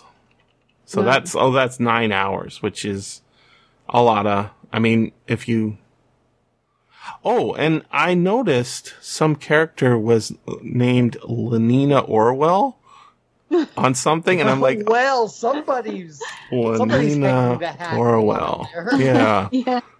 It was on some other science fiction show or something. I was like, that seems like direct telling you what it's supposed to be. No, I'm interested in seeing that Brave New World eventually. Yeah. And who else has seen the first Lovecraft Country? No, I don't have HBO, so I have not. Me neither. I've read the book. I just get the copyright claims in my email. You're fucking sharing your stuff, and I'm like, yep. Jazzy. Anyways, it was a combination of okay and kind of lame. Unfortunately. And it sounds like it follows the book very closely. One of the things that was kind of, if Evan was here, I would like to tell him, cause he's doing all the Lovecraft podcasts, is, in one of the first scenes. Oh, well, did you see my tweets about the dream sequence? No? With the Martian lady? Yeah. So she's a, red Mars lady. What's her name? Princess of Mars? Princess Deja Thoris, right? I was like, why is she randomly Asian? And then I realized, it's not random. He actually left a Korean wife or something, girlfriend, back in Korea, because the main characters just come back from the Korean War. So the dream sequence actually makes a little bit of sense. But I also thought it was there to trigger somebody, because, you can't make the Deja Thoris is white. Red. She's not Asian. It did trigger some people in one of my Extra Rice Burroughs Facebook groups. Oh, yeah. But the complaint was her skin was the wrong shade of red to be a red person. Absolutely. Totally.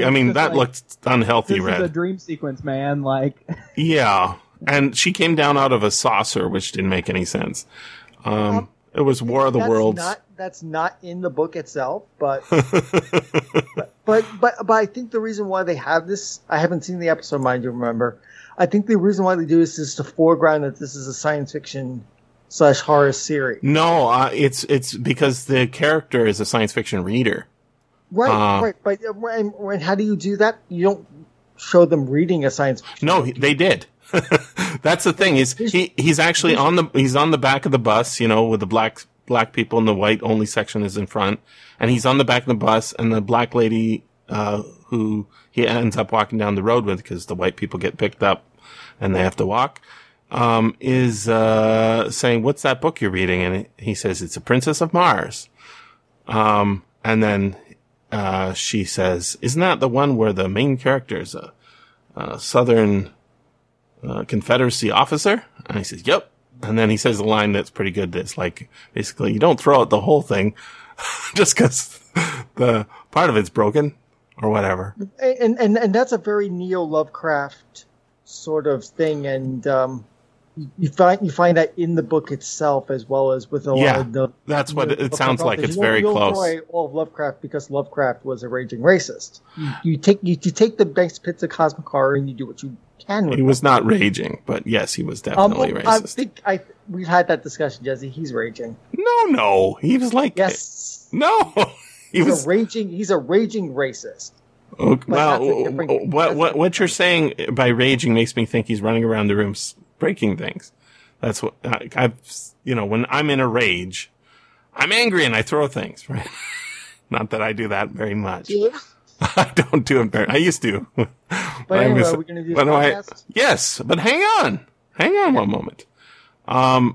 The part that have you read the book, Matt Ruff book? Okay, so apparently the thing that they kept in there, that's in the book is he picks up a copy of that 1945 The Outsider and Others Arkham House book, and he says something to somebody, and they say, and and he quotes this poem on the, what's it called?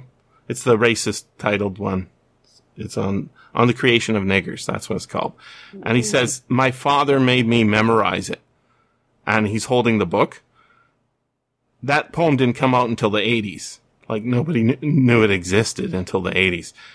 So it's like an alternate history, so that it was like published in that book or something. And it's nice to look at. The movie, the show, like they have, is, beautiful, but then it turns into like a monster hunt at the end. And that's like ridiculous. Like, if that's what it's going to be like every week, it's not going to be worth watching. The book itself is actually it's a little bit episodic. There's several different events / mini stories within the book that all eventually tie together. So it's kind of episodic.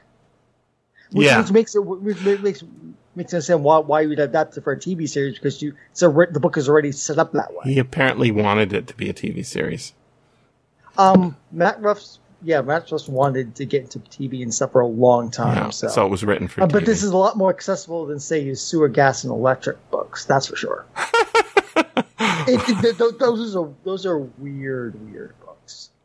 All right. If you want to start, since it's been almost half an hour. All right. Okay, let me get my recorder going. I assume nobody else is joining us. Sadly and tragically, it does not. Sadly. Everybody watch the movie? No. Yes. Watch the movie. I own the movie. Save it. I also watched I also watched the reversion. The what? Saving it for the podcast. Okay. Hold on. Why is my recorder not going? Hold on for a second. I type in Colossus, and what comes up? The X-Men character. Yes. Yes, it does. TF. That's because sometimes people are barbarians. No, see, he doesn't rage either. He's very calm. Save it for the podcast. But he gets Russian, Paul. Oh my God, Jesse's so mean. I'm ready. Good. Okay. Everybody ready? Ready. All right, let me make sure I got a recorder going. What? Oh, man. Click on stuff and then everything disappears. Wow. I've been recording all of this. All right, good. Now I feel Hold it against me later. And whisper in my ear. That's a pretty good joke, Jesse. Should write that down.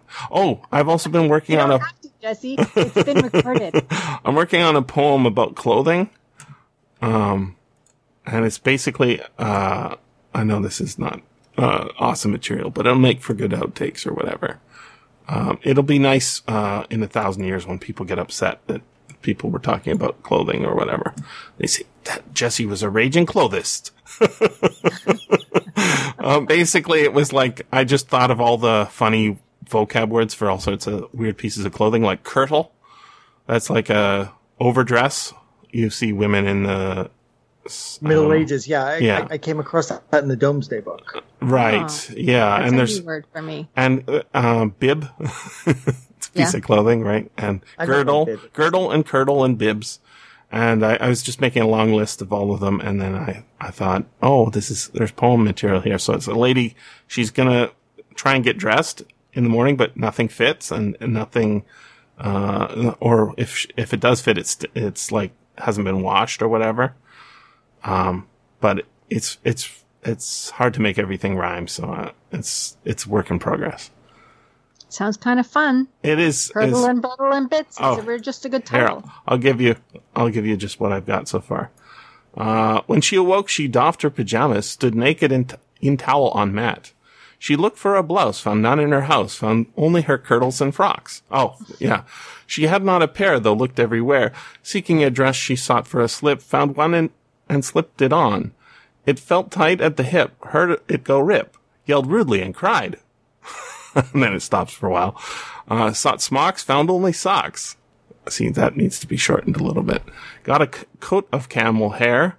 She slipped on a, that's a repeat line there. So exhausted she panted. Her gender recanted. she'd have kilt for a clean pair of shorts. Oh, I Jesse. think it needs a little massaging. Oh yes, it needs a lot of work. Goddamn lot of work. Let's get this podcast started, boys and girls. We're going to skirt the issue for now, Jesse. Move on. We'll put a pin in it. Yes, that's what I'm losing my shirt just So listening I'll to do this. some alterations on that next time we convene. Okay, here we go. Everybody know their place? Yes. Okay, Yes. here we go.